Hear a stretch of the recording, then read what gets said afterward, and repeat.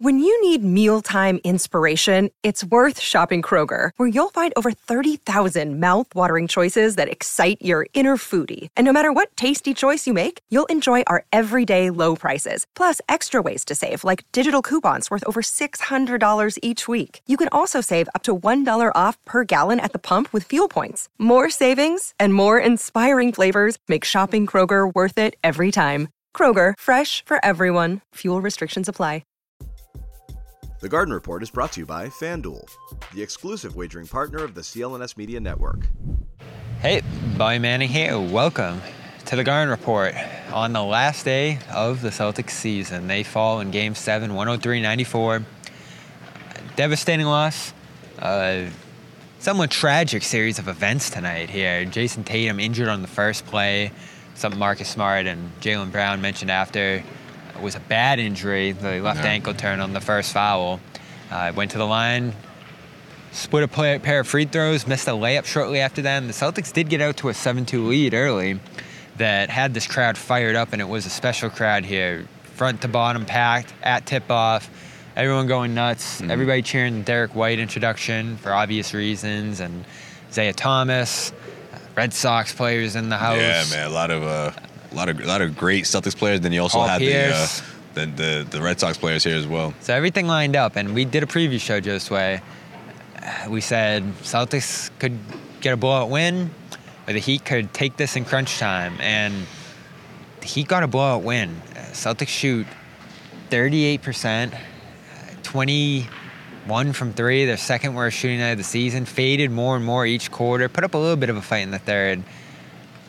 But otherwise, it's just a relative no-show in a Game 7 with the season on the line. And this isn't the first time this has happened in these playoffs. Just a shocking way to end the year. The Garden Report is brought to you by FanDuel. New customers can get a no-sweat first bet up to $1,000 when you go to FanDuel.com/Boston. Yeah, I mean, but Bob, you have to give Miami a lot of credit too as well. I mean, they capitalize on that, and that's what they do, right? When they feel like the energy isn't being matched, or that they're, in terms of not as tight as the Celtics were, right? I think that's what Brogdon said after this one. You know, they just were very tight. They weren't as loose as the Miami Heat, whereas the Miami Heat were treating this just like any other playoff games throughout this series. And I think that carried on. You know, yeah, Jason Tatum going down, and he never looked right this entire game. And you wonder how bad that ankle, how bad he hurt that ankle. But at the same time, you saw the Celtics team, the offense just really collapse. I know Jaylen Brown was trying to take the mantle and try to lead this team to an improbable win, especially when you have someone like Tatum, like, the way he went down, but he just didn't have it. I mean, the Miami Heat were all over him. You saw the turnovers after turnovers, and Heat converting over those turnovers, and then you apply the pressure on the Celtics, and they just completely folded. And what I mean by that is chucking up three-pointed shots, trying to go for home runs instead of going for the double. All the metaphors that we've been throughout the entire season just all came out in this one. And you can say the exact same about what they did in that second half, where the Miami Heat just doubled down on that like they have throughout this series in victories, right? When they come out of halftime with that same type of effort, and it's even doubled down more, and the Celtics just crumbled under that pressure. It felt like you saw no room for the Celtics to make that big comeback that they needed to make when they went down by 15. Yeah, amazing to see. Team full of ball handlers, playmakers, versatile roster, look completely inept on the offensive end after Tatum went down. I understand the pivot to Brown, go from your first best player to your second best player. Tatum looked like he was almost out there as a diversion, just 13 shots, not a ton of ball handling after the first quarter.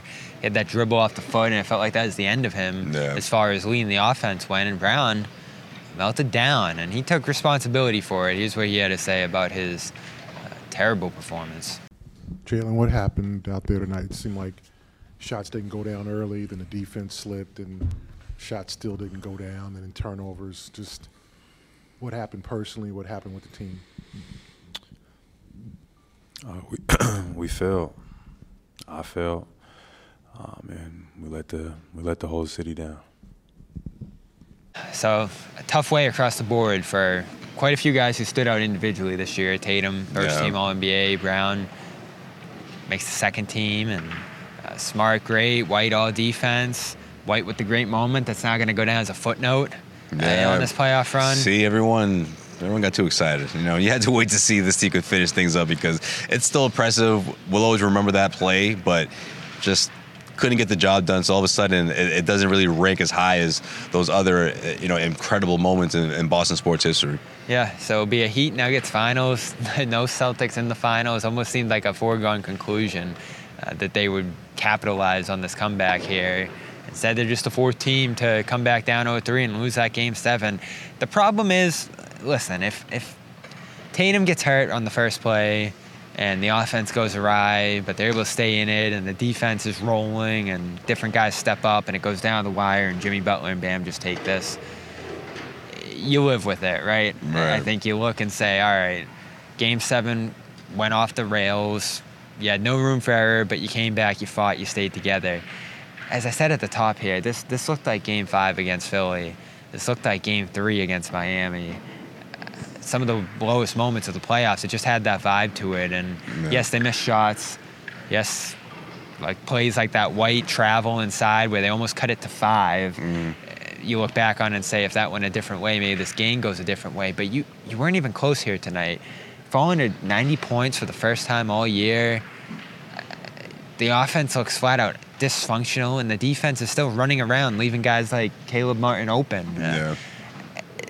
You wanted to see a better display than this, and this isn't the first time this has happened this year. This isn't the first time this team left you like, what's going on here? And a couple guys, Jaylen Brown, Al Horford said after this game, and we've been through a lot this year, a lot of ups and downs, a lot of things happened this year. And yes, the Ime Udoka suspension's a part of that. But you just wondered the inconsistency this year, and that is what I asked Al, and he didn't totally agree with it, but he did at least acknowledge that this was a difficult year, and he's got to take a step back and assess everything that happened here. Yeah, which I think is worth mentioning for sure. I mean, I think we all agree with that, especially where we don't know what's going to happen with Jalen's future and what the front office thinks about what happened. But I also think that what he meant by it is like, yeah, they weren't always consistent, but when their backs were against the wall, they responded. I mean, they didn't get the job done here. Obviously, they didn't, right? Miami Heat won Game 7, and it wasn't even close. But to be in this position, a lot of people didn't see that happening, right? A lot of people wondered if they're going to get out of that Philadelphia series, when they had their backs against the wall, coming back in that one. So I just think what Al Horford's trying to say overall is like, yeah, this team didn't reach its ultimate goal, but in times when people least expected them to come up big, they did. And yeah, again, they didn't get the job done. But I just feel like when the loss is that fresh, that's the last thing he wants to get into about consistency. But it's worth mentioning. I mean, it's been the story of this team. We're going to ask you those type of questions because that's been a huge problem with this team. And we're wondering, you rattled 3 wins in a row, like, where's that disconnect again? Where is that, what happened in this game that's happened so many times throughout the postseason and beyond that? Whether you want to call them the 500 Celtics or whatever, when they're this version of them, when they're that team that can't find what's wrong throughout the course of a game, you're wondering, well, where's that disconnect? And maybe you can pinpoint exactly where it is in this one. And Al Horford just, again, because of the heat of the moment, because of losing Game 7, he just didn't want to say that. He just wanted to keep things positive. And I get that because I think he is truly proud of these guys. I think no matter what happened or whatever's going to happen in this Game 7, coming back in this series really did bring this team together. I generally believe that. So I think that's why Al is just trying to keep things positive. And if I had to guess, he's probably on the camp that wants to run things back for the most part, wants to see this team back and get another shot at it. The whole Joe Mazzulla thing, I'm not going to put words in Al's mouth or try to guess what he thinks about the situation, but it sounds like when he talks about the organization making the decision and assessing things after the dust settles, not tonight, right? Not right when emotions are high, that they will make the right decision. Again, I can't tell what he means by that in terms of Joe Mazzulla's future, but I think he trusts whatever the organization is going to do, that is going to be the right thing. Yeah, and we'll get into the offseason preview in our next video, rather. But the one thing that did, and I agree, the personalities on the team, I think the people in the room, I think the bonds between teammates here stayed strong throughout, at times, I think, a trying season, and they did bounce back. Because they stayed together in the worst spot. Exactly. You can't pull this off if that was the case, right? If the narrative was true about, they pretend to like each other and that they're not really that, they don't win 3 games in a row against this Miami Heat team. They're too mentally tough for that, right? So I think the Celtics did rally, and they were finally on the same page, and I think it did bring them together, especially after what happened in Game 6. Yeah, but they didn't learn from miscues throughout the year, from letdowns, from their problems. At times throughout the year, they didn't even address their problems, acknowledge them. And they festered, and as Al also said in a great presser, check it out on CLNS Media, they try to address things as early as the Atlanta series.